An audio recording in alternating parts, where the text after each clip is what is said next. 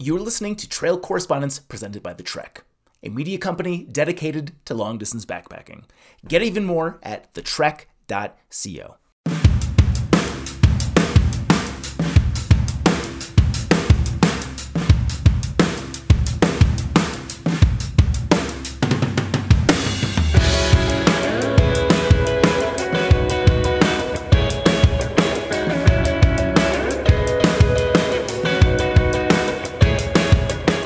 Hello and welcome back to Trail Correspondence. I am your host Moron, and I'm coming to you from a dressage tack room. As I look around, I find that I'm surrounded by leather, whips, and chains. But before I start to conjure too much 50 Shades of Grey imagery, let me assure you that this is a little bit more wholesome than that. In case you don't know, dressage is an equestrian sport defined as riding performed in exhibition and competition, as well as an art sometimes pursued solely for the sake of mastery, and a tack room is where you store all the associated equipment and accessories placed upon these elegant creatures.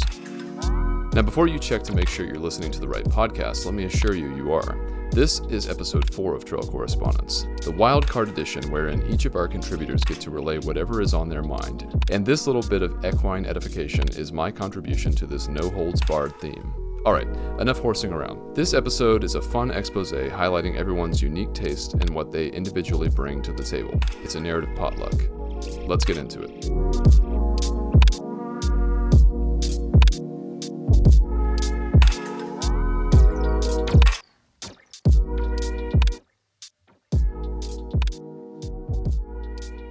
Hello, this is Abby coming at you live from just getting into North Carolina, which is crazy. I walked through part of a singular state, which is really cool.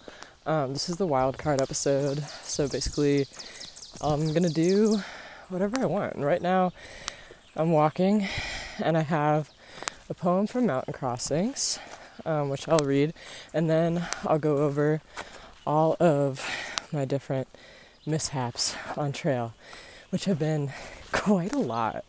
So this one's from Mountain Crossings. Old trail runners, tied up in the branches of an old oak, kissing toes above hikers sprouting from trail. A little help from my friends makes my pack lighter, and our laughter makes the hostel warmer. We sleep beneath all the souls of the thru hikers who walked before us. Whew, which is nice to look back on, especially after a night like last night, because Jesus Christ, that was that was such a time. God, where the fuck is the trail? I consistently get lost on this thing, which is really funny because it's super well marked. I'm just gonna take a guesstimate and say it's that way. But yeah, so last night I decided to go up ahead of my trail family because I wanted to put in some more miles and they wanted to take a 0. But I didn't feel like my body hurt enough to take a 0, which I don't know if that's a bad mentality or not. But, you know, and so, I had to check if I was on the trail or not, which I am. So hooray. Oh, that's such a cool looking tree. It's all gnarled and stuff, and it looks like a giant seat. That's really awesome. I'm going to sit at it while I talk maybe. But so, yeah, last night I got into camp. I was soaking wet. I decided to push on from the shelter because the guys didn't make me, well, I guess they made me a little uncomfortable there, and I just didn't feel like sticking around there, and so I decided to push on to Bly Gap, and plus I wanted to cross into North Carolina, and so I got to Bly Gap finally, and my feet are aching real badly.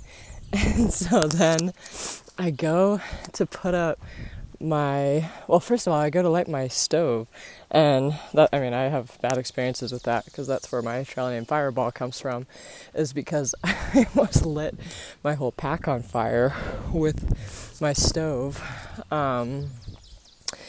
But, so I go to light my stove, and my lighter goes out, and I'm like, oh, fuck. So I just start shoving my face full of cheese sticks, like a fucking cheese stick slot machine, and I'm, like, ravenously eating these things.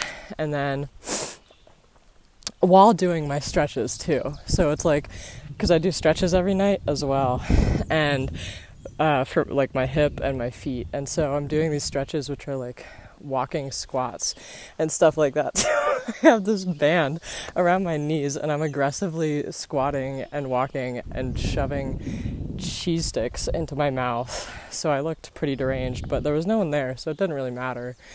And then I start, like, slurping down meat packets because I needed some food because it was getting pretty cold and I was completely soaked. And so then I go to hang up my food bag, and it takes me like 5 tries to throw the damn rock over. I finally get the rock over, and then I attach the food bag to the carabiner to do like a PCT hang. I'm hauling it up, but the rope is too wet for it to actually move anywhere. So at this point, I'm just like, fuck it. And so I literally just clip my bag to a tree at like 1 foot off the ground, and I'm like, if a bear wants it, he's got it tonight. Like, you got me, buddy. And then I go and I crawl into my tent, and it's like still pouring, and my tent's all set up and stuff like that. It collapses on top of me, and I'm like, are you actually fucking kidding me right now? And at this point, I'm laughing at myself because I'm like, okay, I don't have a lighter anymore. Lighter's broken, no more hot food, can't even hang my food, so maybe I don't even have food tomorrow. And now my tent is just collapsing on top of myself because I couldn't set it up right. And now I'm just like covered in this wet, slimy fabric, and it was for sure really interesting. And so this morning the sun came out a little bit, so I went completely ballistic when I saw the blue sky, because that means it might not be raining today, which would actually make my fucking life. So anyways, just really glad to be out here, actually, despite all of that stuff happening, because it makes me so appreciative of just a shred of blue sky or the sun coming out. And yeah, I hope you all are well over there, and happy trails, and I hope I can get some warm food maybe soon, or at least my lighter to start working. So, bye!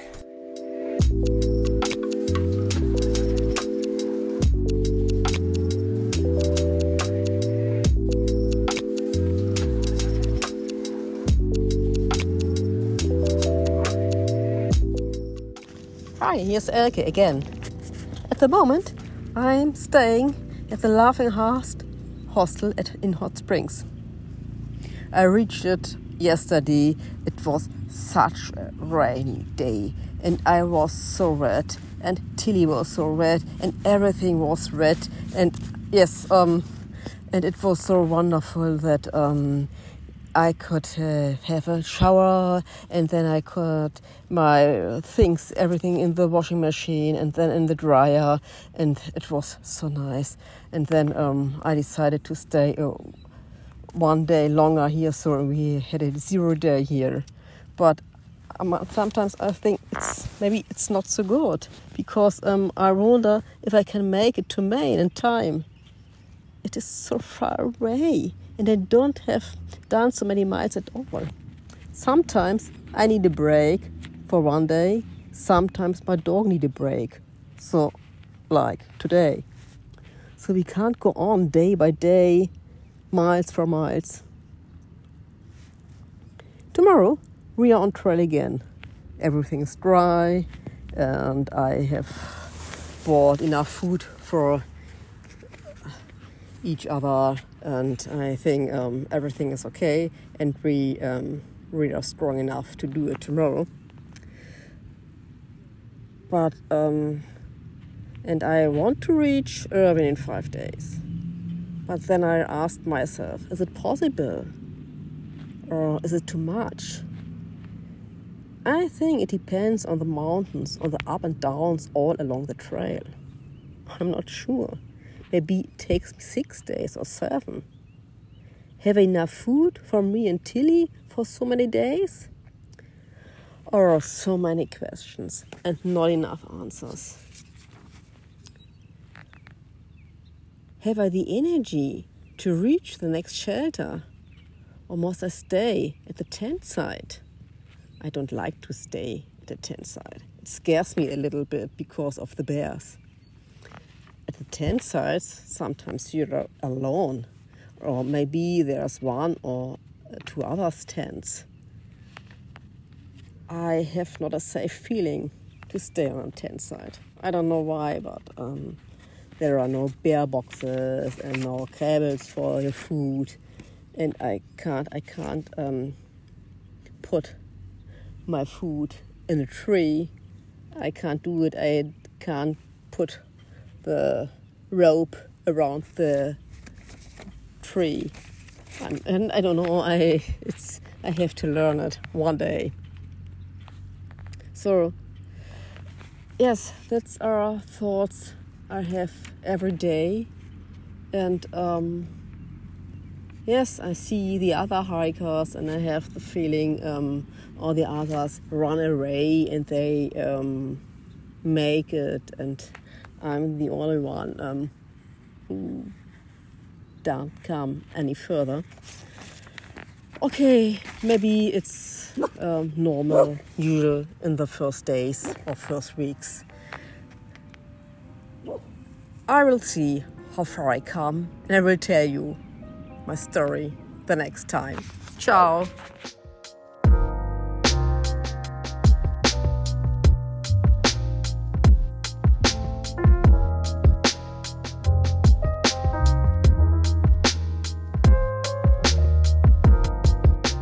Hello everyone, this is Emily Russo-Miller and I'm talking to you from Gathland State Park in Maryland after my first 24 hours on trail. So you have to excuse me, I'm actually not feeling so hot right now. I did get sick last night, throwing up, and I have a crushing headache still. But I did want to send this in because spirits are high as my body is adjusting. But I'll get back to that more in a minute. But yeah, so I thought for the Wildcard episode, I'd actually do my summary of the first 24 hours, first night and day on trail, because I wasn't on trail for that episode earlier. So my parents actually gave me a wonderful, very sweet send-off from Harper's Ferry yesterday. We rented an Airbnb in town and stayed there for 2 days, just like gallivanting around Harper's Ferry. And it was so sweet and so wholesome and so nice. And we went to all the restaurants, and I got my hang tag at the ATC headquarters there. And yeah, so in the morning, on Sunday morning, they drove me to the trailhead and off I went. And I just immediately on the bridge crossing it, I just break down crying. So I think that was kind of this release of energy. And also, I do feel this overwhelming gratitude toward my very supportive parents. And it was just a sweet send off. It was a little tough too, because, growing up, I was a military kid, moving every 2 or 3 years. And my mom and I were commenting as we were driving to the trailhead that, goodbyes used to be so easy. It was just part of our life, a hard, cold fact when we were kids, or when I was a kid and my siblings. But I kept commenting on, now that I'm older, it gets harder each time. So my mom said about the same thing. And she says it's hard every time I say goodbye to you. So it was just very sweet. So crying on the bridge already. And Harper's Ferry is a wonderful place to start trail for everyone, because it really eases you into it. It's flat, which is pretty rare for the first, 2-3 miles. And then it also was really wonderful for me, and just something kind of clicked, because Harper's Ferry has special meaning to me because that's where I finished my lash 2 years ago. So it was just so cool, like coming back here and like picking up exactly where I left off. You know, I was tempted to start my flip-flop in the middle of the Shenandoahs, or around there in Virginia, because that's like a good way to break up the Virginia blues, splitting that long state in half. But I decided to go for Harper's Ferry, and I'm really glad I did. It was an excellent start. Beautiful day. I left around 7 a.m. in the fog. I love the early morning hiking, and I love like a cold chill in the morning. Like that's fine by me, especially because I'm not acclimated to hot weather yet. And so, I went about 3 miles, and it goes up to these cliffs, and just as I was getting up there, the clouds and fog parted, and I got this immaculate, incredible view, which I felt very lucky and appreciative for. The AT is just infamous for throwing you up and down mountains and never giving you a view. So like my very first moment on the first day, it was just very, very cool that I got that. So I'm not trying to like read the tea leaves here, as far as how it's going to go on trail, but I took that as a very good omen. Okay, so on trail also some first impressions are, because I've been like inside a lot this winter, I almost forgot how beautiful and what it is I like about hiking. But immediately when I get on trail from Harper's Ferry, I saw 2 deer on trail. I saw 2 rabbits and saw a family of ducks, including 3 ducklings. So it was just, I just was taking my time, enjoying myself, easing in. And I was just like greatly rewarded with all the wildlife and the views. So I only went about 8.1 miles yesterday because I'm under strict orders from my physical therapist to only go 10 miles a day for the first 10 days. So it's going to be a very difficult test of discipline to stick to that. I think most people can relate when you start. You're just like rearing to go, right? You just want to get out there. Sorry, there's cars driving by, but yeah, so, everyone's like excited to start. I kind of feel like a sled dog at the start of the Iditarod. You're just like howling on the inside, like wanting to get going. But I am a dog on a leash right now, which is good for my body. So it obviously gives your tendons and all your ligaments time to adjust to your pack. So that's my strategy right now.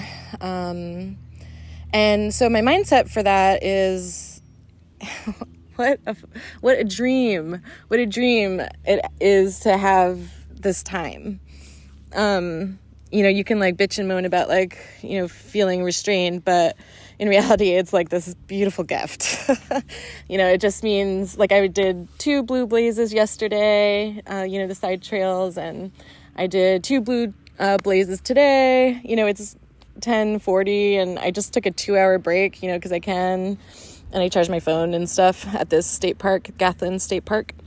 I read all the historical markers. So it's just a wonderful way to travel, like going in this slow mode. So I'm just, you can either fight it or you can just like accept it and enjoy it. So I'm definitely doing the second. But yeah, that meant that yesterday, I hiked from like 7 to 10 and I'm at the campsite for the night and I'm like, well, what do I do now? And luckily there were people there to chat with. And this is the best part, is I am one of 3 flip-floppers who started that day. So there's 2 other people who are on the same track as me. And it was very validating meeting them because they are doing the same exact strategy, with like the low miles to start. I'm probably going to see him at the shelter again tonight since we're all on the same schedule. So it was kind of cool to, get that validation. There's also 2 other people, one of whom has a dog, who are section hiking. So they're also on the same track as us. So there's 5 of us kind of right now, all going to meet at the same shelters for the next little bit. So all in all, a very strong start. We played card games. Someone brought cards. This one guy has a 40-pound pack, so he's got all sorts of stuff in there, and he whipped out a thing of cards, and we like played for 4 hours yesterday. We all learned new games, so that was great, and just getting to meet everyone and there was a few day hikers too on because it was Mother's Day. So it was cool to meet some of the moms. So the trouble for me started in the evening time. All of a sudden in my tent at night, actually maybe an hour, like at 7 p.m., I started getting this slow building headache. Even though I drank a lot of water, throughout the day I ate 1,700 calories, which should be plenty. And I don't know what happened exactly, but I started getting fever and chills throughout the night. I really had a hard time sleeping. And I felt very nauseous in my tent. And I got up twice to, just get out and walk because I was feeling so disoriented. And I was like, let me just get out of this tent for a second. But I managed, I made it through the night. But as soon as I woke up this morning, I just immediately, sorry, trigger warning here, but immediately am throwing up. So I have no idea what happened. My body did great yesterday. My body, it does feel fatigued and stuff today, just I think from the sickness, not from the hiking portion of it. So anyway, I'm just being mindful of it and careful, extra cautious. But who knows, just mystery ailment. Maybe my body is shocked about what it's doing right now. I don't know. But I'm speaking of tea leaves. One thing that happened to me that I noticed is after I was sick, I was talking to one of the guys and he was like, oh no, are you going to turn back? Go back to Harper's Ferry? And, for me, who's been doubting whether or not I'm going to do this trip or not, I noticed I had a very strong reaction to that comment. And I almost had to, stifle a laugh because I was like, there's no way in hell I'm turning back. Are you kidding me? And so actually the exact thought that went through my head at that time, which I'm sharing with you, was, you will have to pry this away from me from my cold, dead hands. And so when I thought that, I was like, whoa, Em, that's a pretty strong reaction. It sounds like you really want to be out here. So, again, just taking stuff day by day. I still have a headache today. That's pretty bad, but, I'm just taking it really easy. And, the nice thing about the AT is, you're never too far from a town. So, all right, guys, that's my first 24 hours, and I'll talk to you in a few weeks. All right, bye.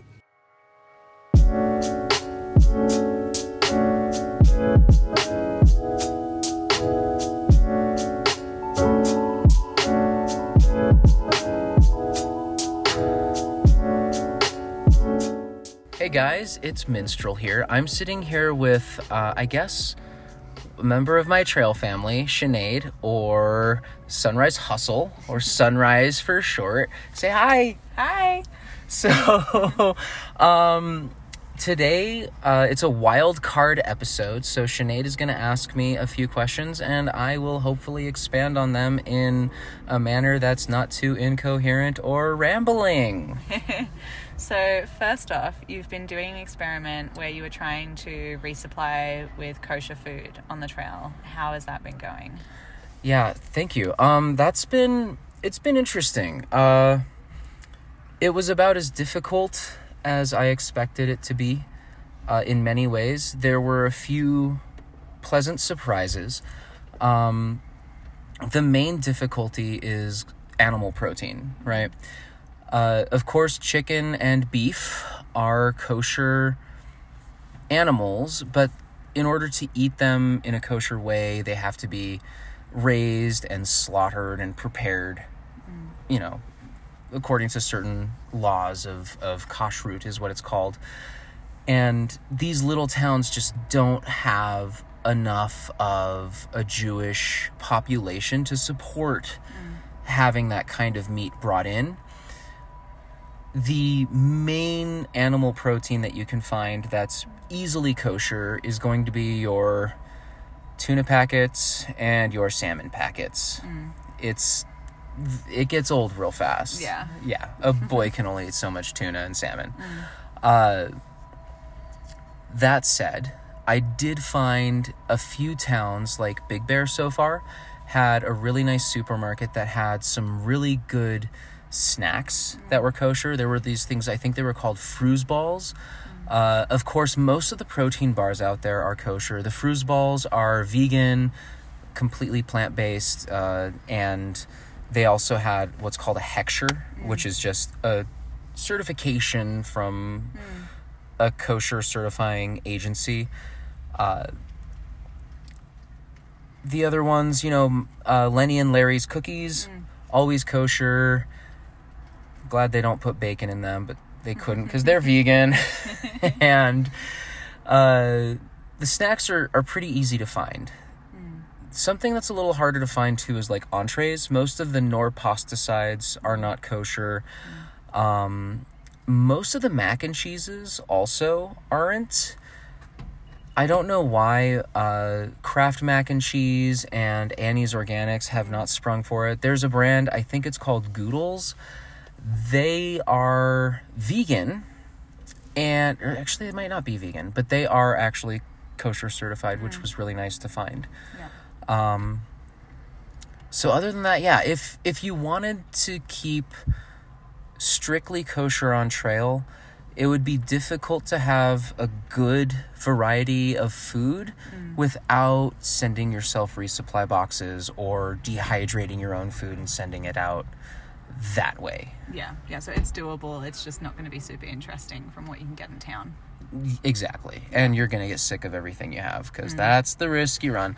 I did also find in Tehachapi, there was a grocery store that had vegan kosher ramen for the same price that every other ramen is, good old $5 for $1. It was, I can't wait to try it. I haven't tried it yet because we've been eating too much good town food, haven't we? Yeah. What else did you want to ask me? Well, we were also going to have a chat about what it's been like meeting other hikers on trail. Yeah, so I've met some hikers, a lot of groups that I didn't really like to hike with. They would come into camps late at night, make a lot of noise. There was one instance where a guy actually, while I was getting water, he ran his guy line underneath the corner of my tent. And then every time he moved at night, it sounded like there was a mouse digging at my tent. It was really obnoxious. But then, occasionally, I stayed at a hostel in Big Bear and met a group of hikers that were going in the opposite direction as me. And I really felt like a really great connection with them. They included me in what they were doing, and I didn't really feel so lonely. I hadn't felt like hiking with people was really great after I hiked with two people, Shark and Half Pint, for a little bit, and we had a really great connection, but ultimately just split off for a few different reasons. And I was missing them a lot. And then when we connected over at the Hot Springs. Yeah, we connected at the Hot Springs, and then at, was it Arrowhead Lake? Springwood Lake. Silverwood, yeah. Then we kind of been hiking since. You, me, Pina Colada. Say hi, Pina Colada. Hey, everybody. And Raphael. How you doing? Yeah, so this is, I guess, my trail family for a little bit. I think that's kind of the story early in the trail, right? You just kind of, most people don't seem to find a group straight away, but you kind of drift back and forth until you find the people whose pace matches you and who you get along with. Absolutely. And that's been probably one of the best parts about it. Yeah, I've had a lot of fun. Yeah, thanks for listening, everyone. I'm going to take off now.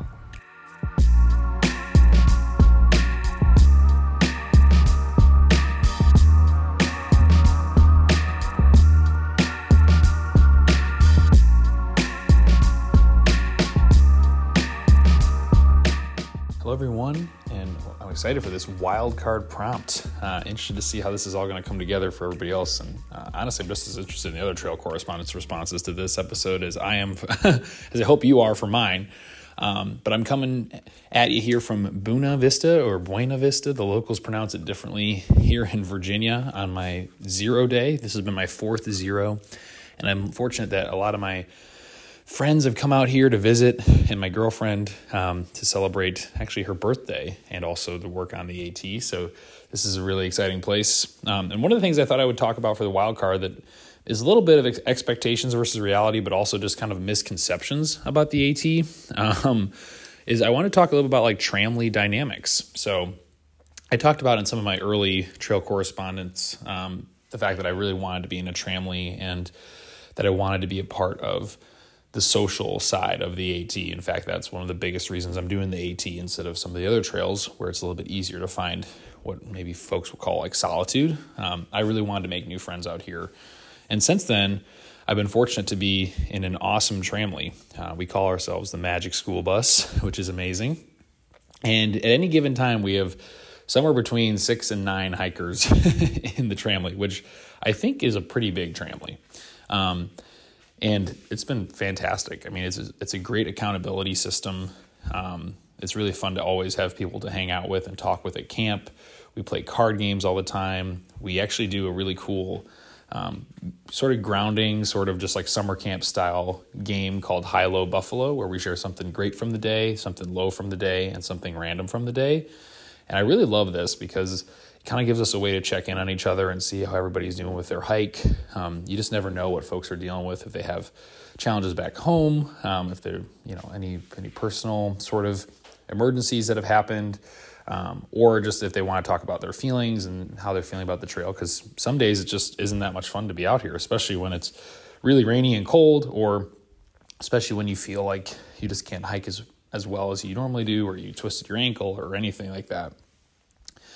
So the tramley has been a really, really incredible gift. But one thing that I just thought I would talk about a little bit that I think would be important for anyone who's trying to do a long distance hike and wants to be in a tramley, which I think all of us at least want to be around maybe one or two other people every once in a while, but I could be wrong, is I feel like when you watch YouTube videos and you read articles on the Trek or you read blogs, it kind of always sounds like the tramley is just like this incredible group of people that you're just happy-go-lucky all the time, which is mostly true. I think for the most part, I would agree with a lot of that, where everyone's just really having so much fun, and it's summer camp every day on the trail with your tramley, and it's just happiness all the time, which, like I said, is mostly true.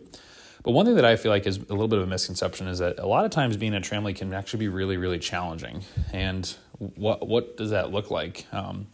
So a good example is mileage. Everybody comes out to the trail with kind of different ideas on how far they want to go every day and how fast they want to make it to Katahdin. So for me, I'm hoping to average somewhere between 15 and 18 miles a day by the time I finish. And some other folks in our tramley, that's like a pretty big effort for them every day. Or they want to do similar mileage, but they're not as fast. I was doing 15, 16, 17, 18 mile days in Georgia right from the start, which maybe wasn't the smartest idea. I didn't get injured, but I don't know if I would recommend starting off that fast or at that pace. And now we're at a point in Virginia where we all kind of have our trail legs and we're doing 18 to 22 miles a day. But really pretty consistently we'll have not arguments, but more intense conversations about what mileage should look like for the tramley. And we usually like to set a lunch break point in the day and a campsite for the day when we get up in the morning or the night before. And those aren't always easy conversations, like to kind of plan things out. And sometimes I think folks feel like in the tramley that we plan too much, like we're now at the point where we're planning at least, usually 2 or 3 days ahead. So we can kind of think through our resupplies and kind of just have a nice plan for what days are going to be bigger days, what days maybe are easier days. And that's just always been a tough conversation for us. Haven't always enjoyed being in a position where I want to do a certain amount of mileage and other folks don't.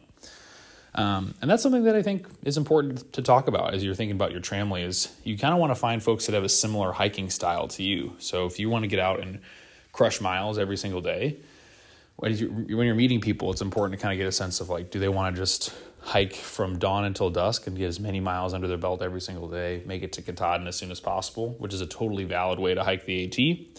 That's probably someone you'll really vibe with. If you're meeting folks who maybe want to kind of soak it in a little bit more, take a little bit more time, and that's what you're trying to do, it's good to be around those folks as well. So it's one of those questions that you don't really think about as you're putting together your tramley. Usually it's just like, oh, I've got a good connection with this person, or this person seems normal. I think I'll hike with them for a day or two. But hiking style really is a big part of it. We call it in our family your hiker kung fu. It's like, what type of hike do you want to do? Are you a soaker? Are you a crusher? Are you a little bit of both? And that's something that I didn't know anything about when I decided to do the AT. I didn't really think about hiking style impacting the tramway. I just kind of thought I would just find people who want to hike together. And the other side of being in a tramway too that I think is a little bit tough is like sometimes there's just interpersonal conflict, just like in regular life. Think about your friend group back home. There's times that we all get on each other's nerves, especially out here. I know for me, I get hangry really, really easily especially when we're going to town. And if folks are taking a long time during resupply and we're kind of waiting to make sure everyone's got what they need, I can get really upset and really frustrated because I just want to eat like my body weight in a burrito, and I don't really have the option to do that. So that's something that I think is just important too, is like you have to be able to navigate some of those interpersonal conflict things on trail. And I just didn't think that was going to ever be a thing when I started hiking. So anyway, that's a little bit of a random topic to talk about today, tramway dynamics. Thanks for listening.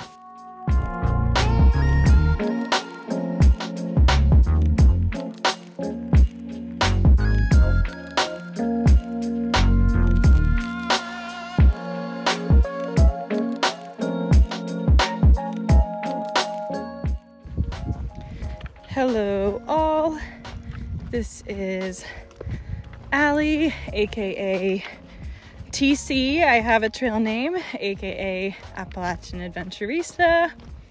I am currently walking through southern Virginia, which, contrary to what I heard pre-trail, is not flat.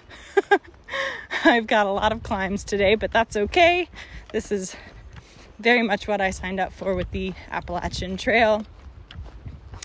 Today is a really beautiful day. We've got blue skies, white puffy clouds. It's a very stark contrast to yesterday's doom and gloom and thunderstorms and the thunderstorms that are predicted for tomorrow as well. So I'm relishing in this good weather and listening to the bird songs. Today, I have had some musings that I wanted to share about place and identity and home.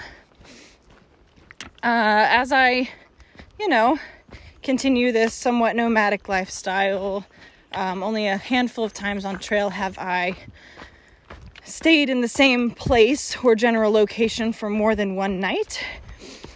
And I've been really thinking today on place and home, because out here on trail, home is not a physical location. It turns into, as I have found, the things that I have and the people I am around. And so while the people around me have been changing a bit more than I predicted pre-trail, I do find, so far at least, temporary home in the folks that I am around for more than a couple days at a time. And that's lovely. I do look forward to finding home in a group of folks for more than a few days at a time, but I trust that that will happen. And even if it doesn't, I am prepared for that potentiality. But really what I have been thinking about today is the items in my pack and in my gear list that feel like home, and that bring me comfort. And this really got spurred on yesterday as a thought process because I was not in a good mood, just to put it blankly. I was not in a great headspace, and all day, all I wanted was to be curled up in my sleeping bag. And that got me kind of thinking and mulling over why. And I was a little surprised at the thought that all I wanted was my sleeping bag. And the comfort level that gear item brings me now surprised me a little bit. But the more I think about it, the less surprised I am. I am well into my through hike at this point, and that gear item has been a constant the whole time. And from day one, with really cold temperatures, was providing me with warmth and security. So the more I think about it, the less surprised I am. But I hadn't considered the items like that in my pack that feel like home to me out here and provide me with a lot of the similar, I should say, comforts of, being at home and feeling that kind of love and warmth from a physical space.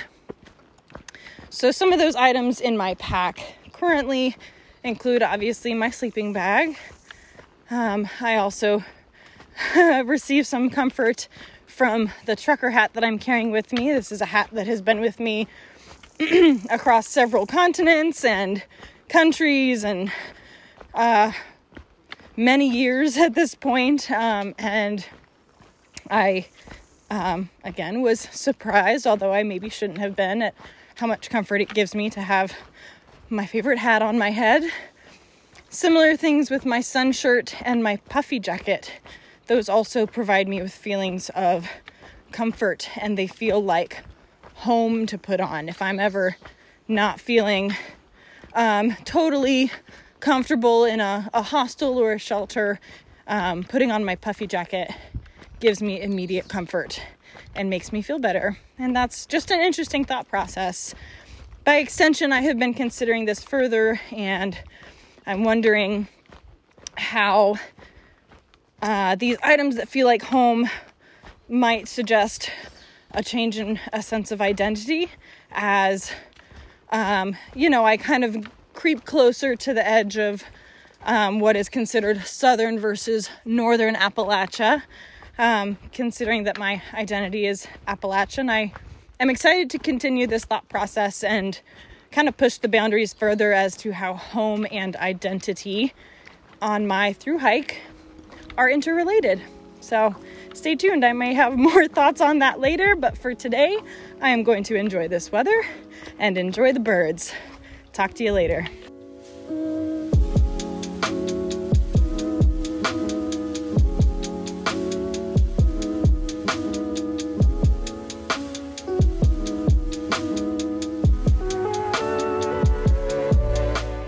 Hello, good morning from Idlewild, California.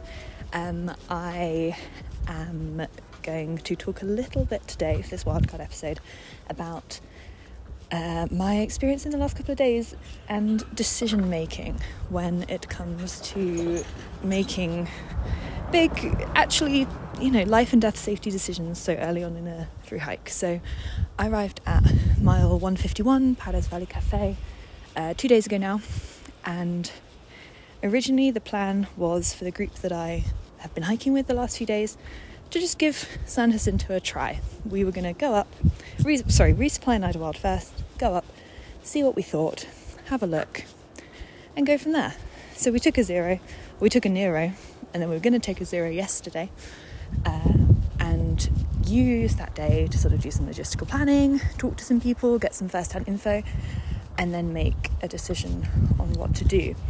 I spoke to a couple of people, the first being an absolutely amazing woman who works in the gear shop in town, who is a mountaineer and who had gone up a couple of days prior because she'd had a lot of people asking her about conditions and she wanted to be able to actually answer.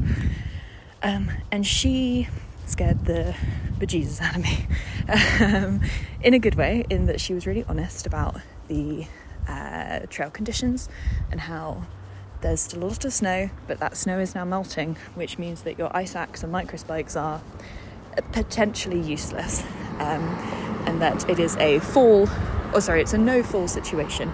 If you fall, you die or are seriously injured. That's the sort of conditions we're still dealing with. I then spoke to another hiker who had gone up and bailed out, but it had taken him something like 12 hours to hike 4 miles because of the awful conditions. And so I personally had decided that I wasn't going to be making those sort of attempts. I'm not a skilled mountaineer. I have very, very little experience in snow, if any at all, really. And I am not comfortable in my inabilities to be able to get myself out of any sticky situations. So Luckily, a couple of people I were hiking with have had similar thoughts and feelings, but half of the group have decided to go through, which is kind of a tricky thing to navigate. I mean, group dynamics are hard anyway, but group dynamics when we've actually only been on trail for a week and a half and everyone's still getting to know each other and making different decisions are even more tricky, and I think it became a bit of a stressful day. So what ended up working was the group is sort of splintered apart, with those who want to go up, give it a try, and then 3 of us are actually deciding to flip. So it's kind of a weird thing to be flipping a week and a half into a through hike. It's certainly not what I really expected. I mean, I considered this might be a possibility with the whole snow situation, but it's not ideal. But we've got a trail angel who's going to take us up, and we're going to head up to Tehachapi tomorrow. So we will then hike southbound from Tehachapi. Oh, there's my friend. Let me go say hi.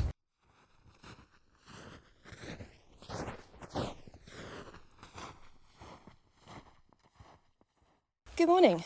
It's been a little while since I last spoke to you. I'm now at mile about 605 on the PCT, and I have completed my flip. Pretty much. So there's a caveat to that. I did flip up to Tehachapi and hiked southbound back to Idlewild, which was a really, really fun experience.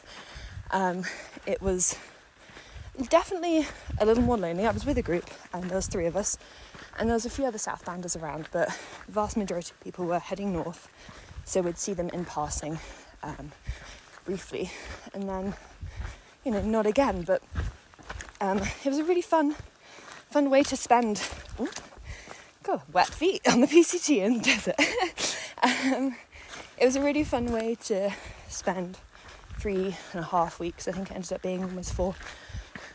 And we had these magic 48 hours where we crossed paths with everybody that we'd met and had been hiking with for the first few weeks, or a couple of weeks. So the flip was a success in that respect. I was able to do the aqueduct section when it was really cool. We started it really early in the morning. We didn't even need to night hike, and finished it about 10 a.m. And then the rest of the trail was fairly easy going. We did have to skip about 20 miles because of the wildfire closure outside of Wrightwood, which is fine. In my mind, if the trail is closed, it just doesn't exist. I'm not going to worry about it. It's 20 miles. And then when I got back to San Jacinto, the group that I was hiking with, both of them got injured and stayed behind in Big Bear, actually, when I went ahead to Cabazon and then up towards San Jacinto. So I didn't actually end up summiting. I got to Fuller Ridge and I was by myself, and there had been a recent snowstorm still, and reports were that conditions were really bad. And I just didn't fancy risking it by myself. If I was with a group, I would have felt a lot more confident. But my ice axe usage is minimal. Did some practice on Baden Powell and snow patches outside of them, but it didn't fill me with confidence that I'd be successful in the summit, and I didn't want to risk the rest of my hike or just, the rest of my life. So I took one of the alternates down into Idlewild, and then completed my flip there. So technically I still have 20 or 30 miles to do near Idlewild, but again, just not going to worry about it. So I flipped back up to Tehachapi 2 days ago now with a couple of lovely people called Nacho and Wheels, who I have befriended, and we're hiking together to Wrightwood. No, not to Ridgecrest. We'll be in Ridgecrest in a couple of days. And then from there it's on to Kennedy Meadows. So flipping, it seems, is going to just be part of the normality of a PCT through hike in 2023. I don't understand. Well, for myself, there's no way that I'm not going to be able to flip again. I'm not going to go into the Sierras straight away. The snow on Baden Powell and San Jacinto is, confirmed to me that I'm not a snow traveller. I don't know how to deal with it properly. So I'm going to flip again or skip ahead to somewhere. I don't know where yet. That's TBD. But yeah, all in all, successful flip. The year of the pancake, as I've had it referred to, is definitely happening for me, at least. yeah, I'm very excited to get to Ridgecrest and go to the all-you-can-eat Chinese buffet. We'll count down the miles to that buffet.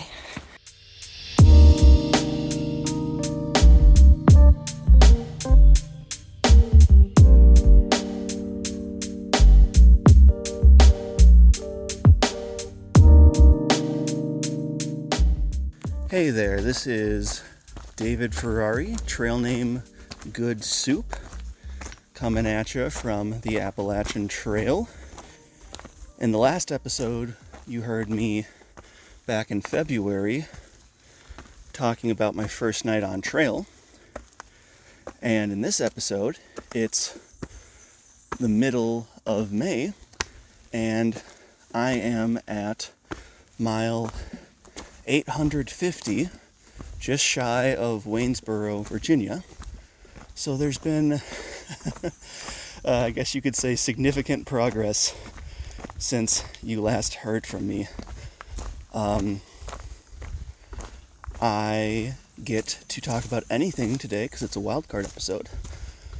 So, while I huff and puff through this section, I thought it'd be fun to talk about my journey through how I approach the trail, from being a purist to being what I am now. So, let's talk about it. When I set out on the trail, I had kind of a rigid, purist approach to how I wanted to do it, because I didn't want to do it quote unquote incorrectly and have my trip be for naught. I should clarify what a purist is.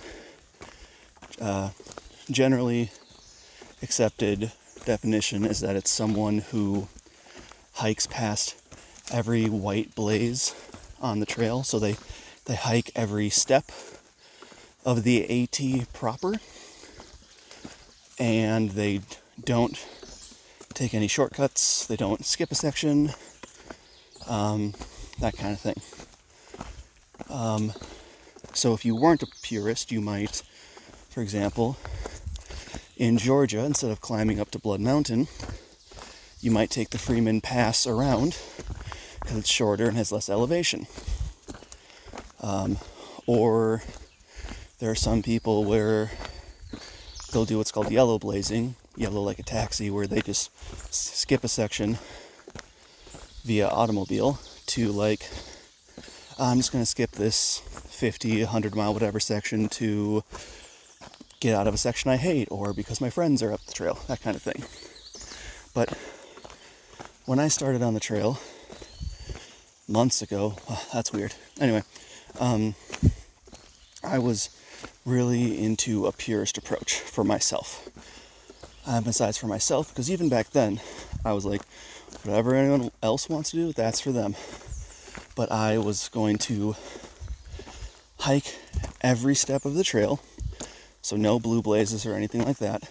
And I was only going to hike northbound, and I wasn't going to slack pack. Slack pack is where someone, like maybe a hostel as a service, or a friend will like hold on to most of your gear so that you don't have to hike with all of your camping equipment or whatever. So it's just your food and water for the day, so that you can do a bigger mile day because you're carrying less weight. And I was like, nope, I'm going to carry all my gear, only go north, not skip any sections. And I did that for very clearly all the way up through Hot Springs.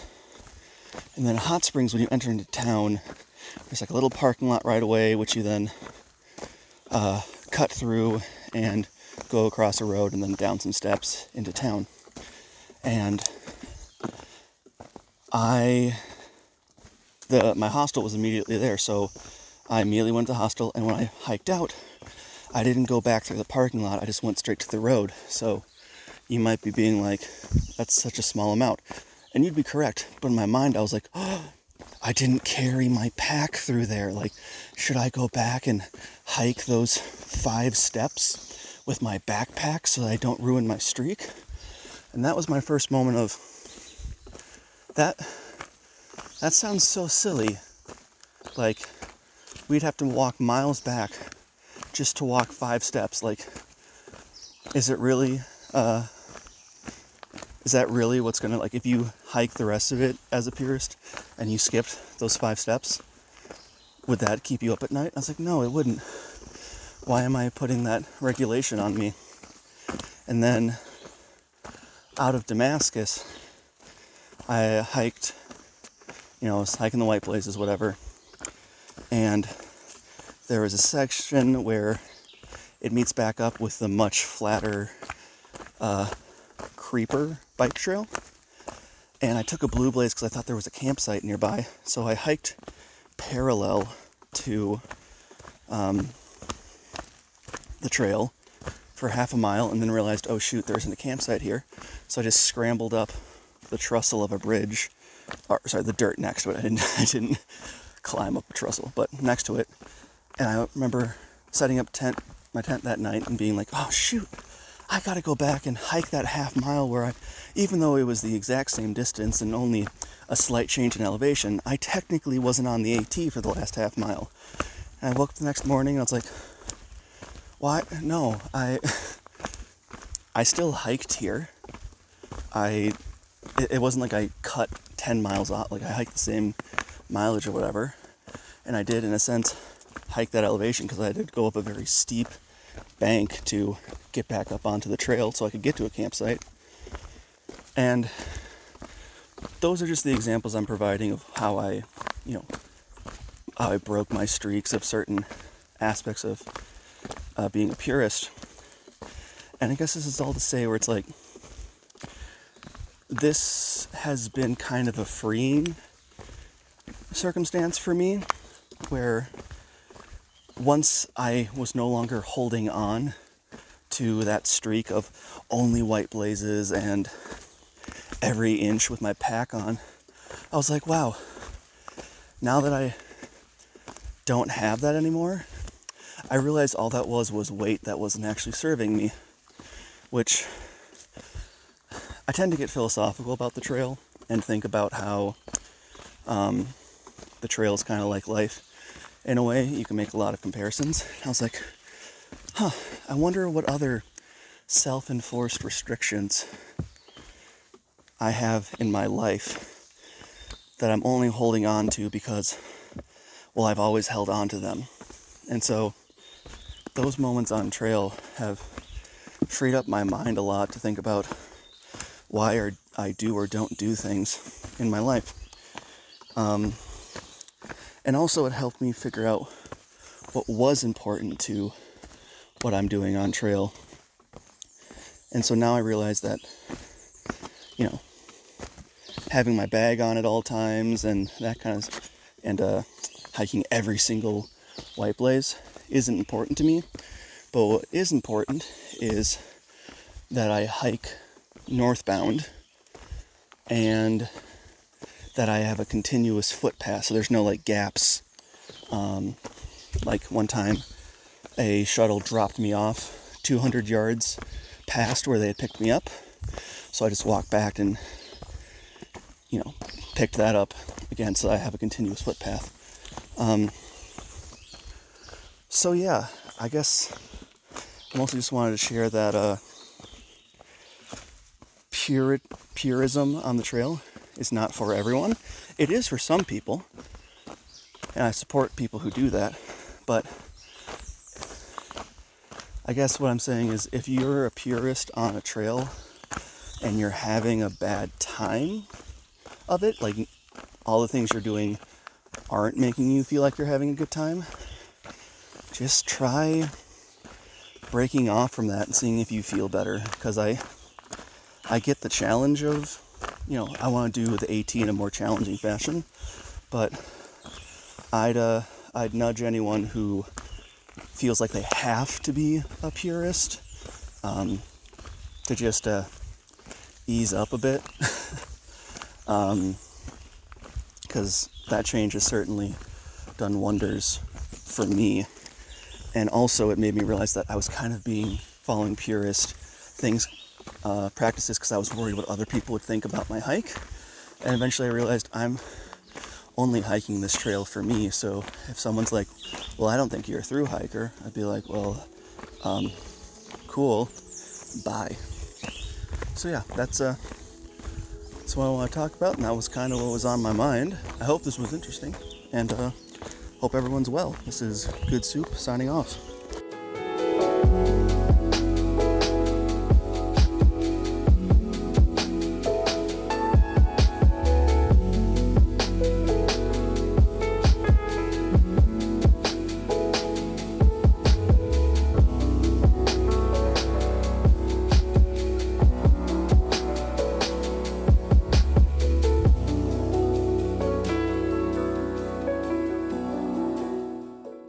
Hello all, this is Panther checking in from Wrightwood along the PCT. This is mile 369 of the PCT. Due to the flippy floppy on the trail, I have hiked 569 miles of the PCT so far this year. As I'm certain you all know, California's had some absolutely record-breaking snow this year. And I mentioned in a previous episode that I had my hip chopped into multiple pieces, repositioned, screwed back together, and had to relearn how to walk less than a year and a half ago. So while my hip is doing an absolutely outstanding job handling this hike and getting stronger every single day, it just is not up to long, unbroken stretches of snow, especially steep and exposed expanses. It just tires out a lot quicker than the rest of me. I also have something called Hashimoto's, so I can go hypothyroid when I hike, have a history of it, which comes with muscle weakness, fatigue, and lethargy. And just the snow really wears me out between those two. So I, like many other hikers, have flipped up and down the trail to find long sections to hike with reasonable amounts of snow. So when I last talked to you, I was wading out an atmospheric river at Lake Marina. Since then, I hiked all the way to PVC. We went through a couple windstorms, got a little sick for a bit, but then once I was in Idlewild, San Jacinto had just opened that day and involved long stretches of very exposed snow and some technical climbing, and I just did not feel safe with that in my hip. So with many other hikers, I flipped all the way up to Tehachapi and hiked south for a while, getting all the way to Agua Dulce. When I got into the Agua Dulce area, I was coming into the next stretch of Mount Baden-Powell, which was still covered in snow. And so I flipped up to Tehachapi again and walked up to Walker Pass, which was snowless at that time. And then from Walker Pass, I flipped back around, came back down to Idlewild, and hiked up San Jacinto, which had mostly melted out. I ended up doing a couple miles on snow, but it wasn't very exposed. I felt very safe. And I was able to come down Devil's Slide before Fuller Ridge, and therefore avoiding the very technical section of Fuller Ridge that I just didn't feel safe doing with my bit weaker of a hip. Went back up Black Canyon Road with many hikers, and have hiked now all the way to Wrightwood. Next is Baden-Powell. I have hiked patches of snow here and there in the last few days. Most things have melted out. I have to make a decision sometime tonight or tomorrow about if I am going to try to summit Baden-Powell or take the highway around. I've talked to hikers that have done both. Going up Baden-Powell, still quite snowy, but doable in microspikes. Going around the road is supposed to be absolutely beautiful in its own way. There's still no cars on that section of road, and so it's just supposed to be kind of a really fun hike. But also going up a mountain is really fun. So I haven't decided which way I'm going to go there. But it's been an interesting flippy-floppy going here, going there, in order to avoid stretches of trail that are just not meeting my body's physical capacity. So just with any hiker that might be thinking of hiking in the future that does have challenges that are different than other people's out there, there's a way to make it work. I can't hike the long 25-mile days that all the young kids are hiking this far into the trail. My body just doesn't do that. But I can consistently pump out 15, 16, 17 miles every single day, hit 20 yesterday, and maintain that pace in a way that works for my body, rest when my body needs it, find areas of trail that my body can hike, and still hike all the miles that everyone else is hiking. I'm still keeping up with a lot of the faster hikers, simply because of consistency. I just keep going. I don't tend to enjoy town days or shorter days. So you don't have to have the perfect body to be out here. You don't have to be the strongest, fittest hiker that can pump out the most miles. You just gotta enjoy being outside, enjoy camping outside, enjoy just taking it at the pace that your body can do, and just keep on going. I can't believe I'm already at 539 miles for the trail this year. I wasn't sure if I was going to be able to go that far when I started. So here's to another 500-something miles here soon. Panther signing out from Wrightwood, California.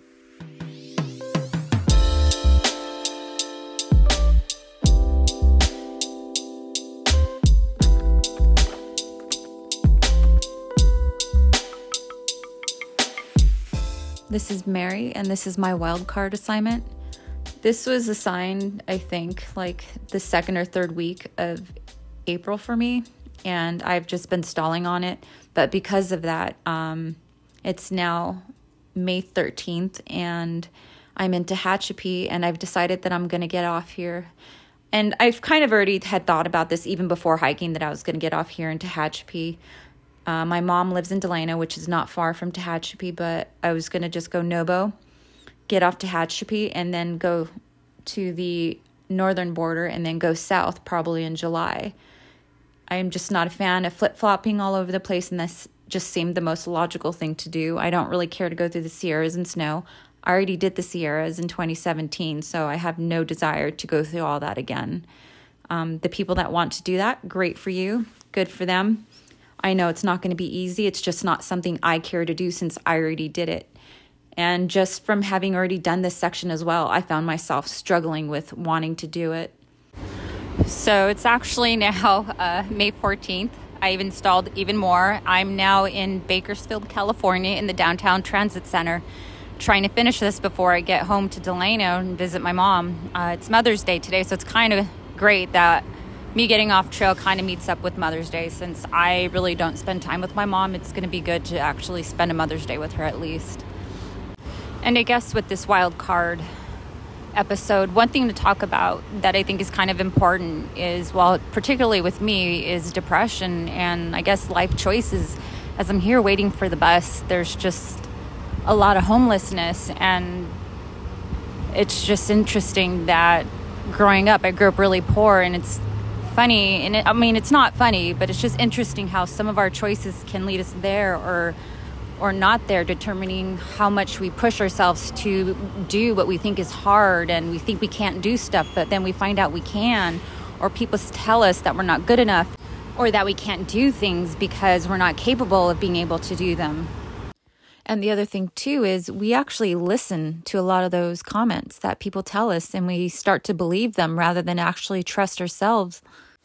For most of my life, I feel like I let a lot of people's opinions on what I should do with my life affect me, and that also affected my feelings because I wanted more, but then I also felt like I wasn't good enough, so I didn't strive for more.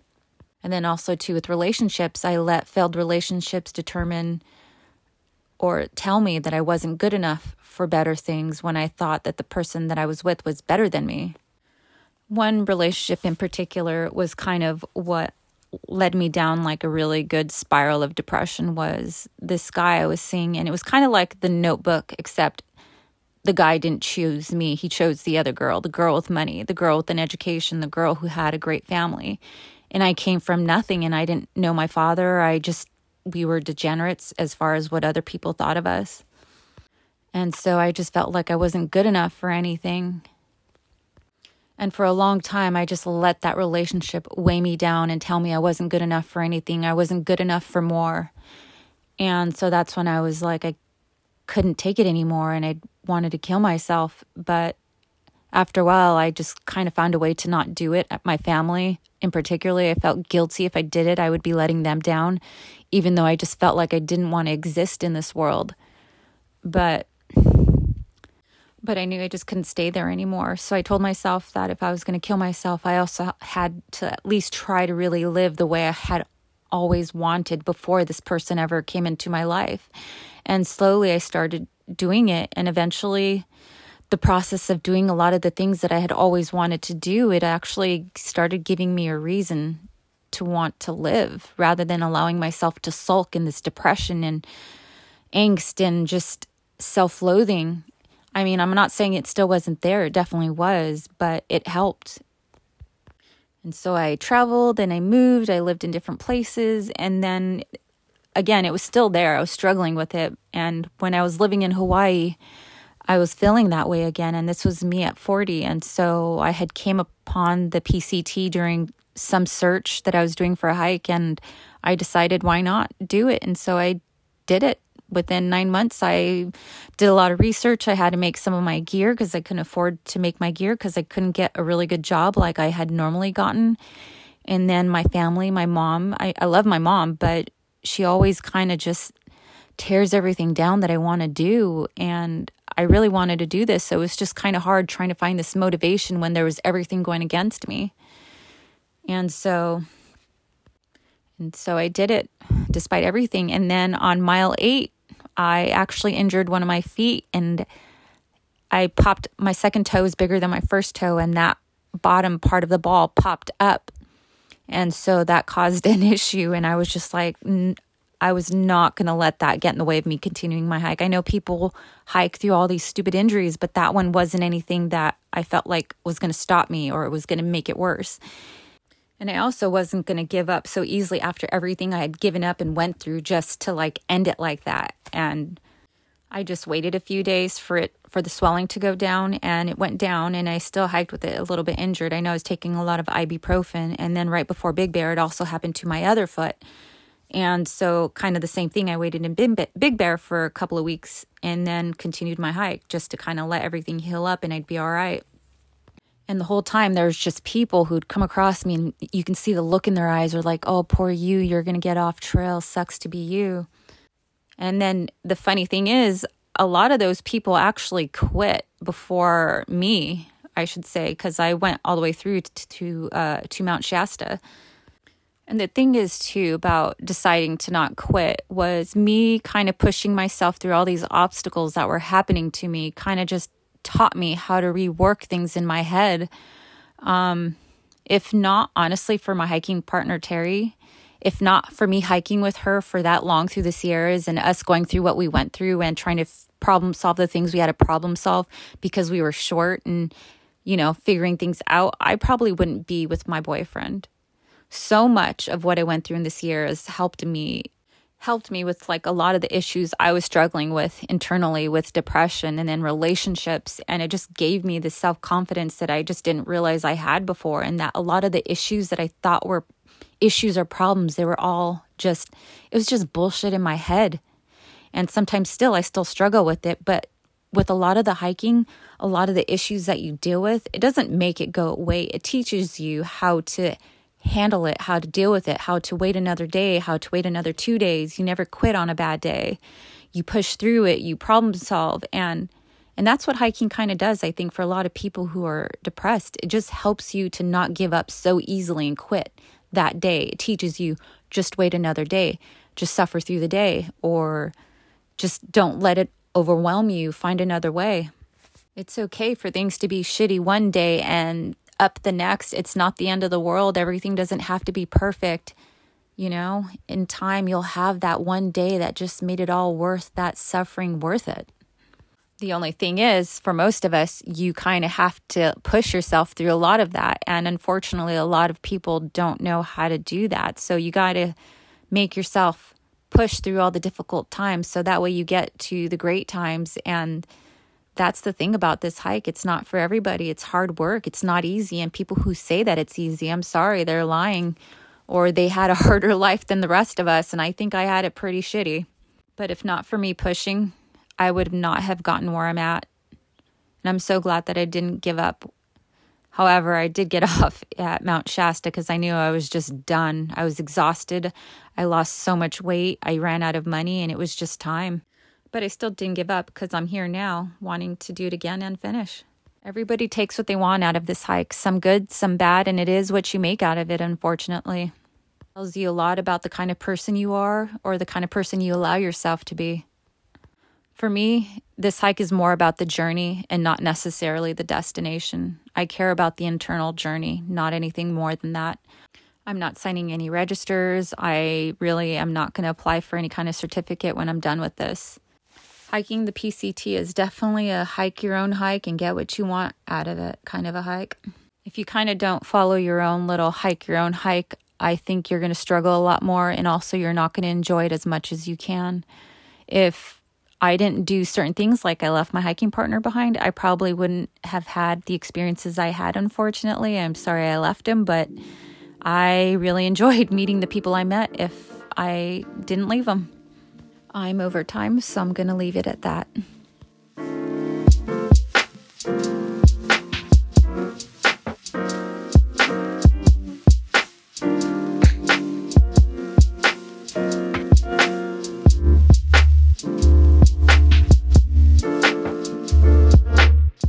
Hello, this is Summer, and today I am recording from my cozy little cabin here in Big Bear, California. I just passed the 10% done with the trail yesterday, and super exciting. Gonna be heading back out later today, but gonna enjoy myself until then. And yeah, I figured I should record my episode. So today we're doing a wildcard episode, so we can all talk about whatever we want. And I have been kind of trying to decide what I wanted to talk about for the past week, and ultimately I realized I just want to talk about how I've come to kind of view hike your own hike and what that's kind of taken on for me over the past couple weeks.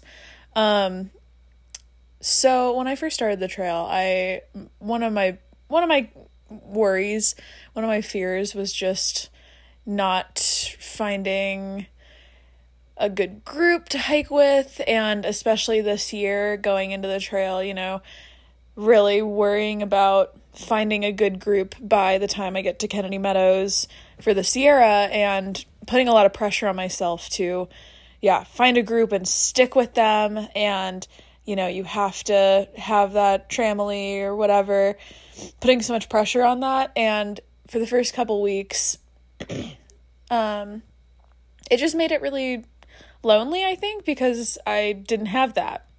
I would hike alone, and then I would, meet some people and hike with them for a couple days, and it'd be really fun. And then, they would want a 0 or something, and I wouldn't, and we'd split up, and then I'd hike alone again, then I'd meet up with some other people. And it was really awesome, though, because I was meeting all these new people that were all super cool. And I was still able to kind of do my own thing, it's kind of that's just how it seems to work. Your schedules might line up for a couple of days, but then inevitably someone's going to want to do something a little bit different, And so last week I went through San Jacinto, and it was an incredible experience.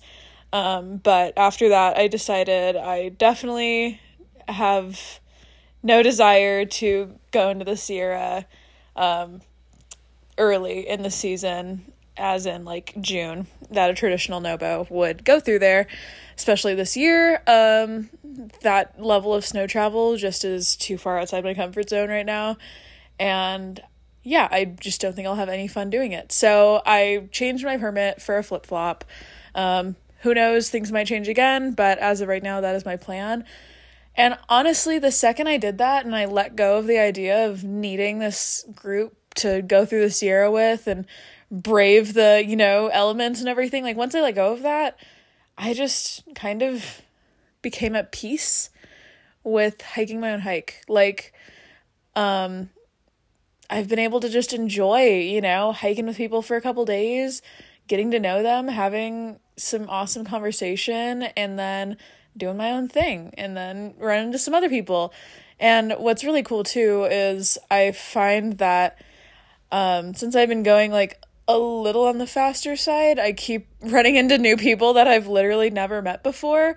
And it's just really fun. And then, I got into town here yesterday and just have been running into people constantly and meeting up with people, and it's just been really fun. And you don't need a set group of people that you're hiking with 24/7 to have those kind of experiences. And I came out here solo, and it's okay to do this hike solo. You're never totally alone. There are people around, and they will help you, and they want to, share your company as well. But you don't have to limit yourself to one set group of people. In fact, I would encourage people not to do that. I think it takes away from the experience sometimes when you're, limiting yourself to that, closing yourself off to new experiences and new connections. But yeah, I just am really excited for the rest of the trail and kind of viewing it in that way. And especially this year, too, reminding myself I've already had a couple people that I've been hiking with have skipped ahead. And it's really bittersweet to say goodbye, but also knowing, I'm going to flip too, and who knows, maybe we'll run into each other in a couple months, if I'm going southbound and they're going northbound. And I think that's actually really cool. And I think this year is going to have so much of that, so many, reconnections and, reuniting of old friends down the road in places you might not expect. And I think that's a really cool thing, and I'm just trying to look at the positives, but yeah, that's I just want to talk a little bit about my experience with the social dynamics and stuff as of right now. But yeah, I am so excited to get back out on trail later, and yeah, alrighty. Well, that is all from me. Okay, until next time, bye.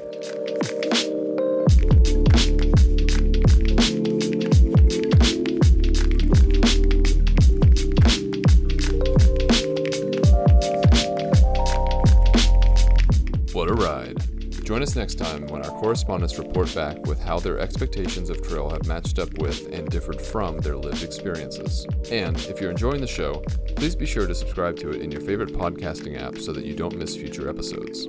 Also, please share it with others who may be interested in this kind of thing. I know for me personally, this is one of the most cathartic ways to connect to the trail, and whether it's an introduction or a reunion, real-time on-trail accounts like this are unique, intimate, and certainly worthy of passing along. You can find all of the relevant deets and links in the show notes for this episode. Until next time, I am your host, Moron. Happy trails, y'all.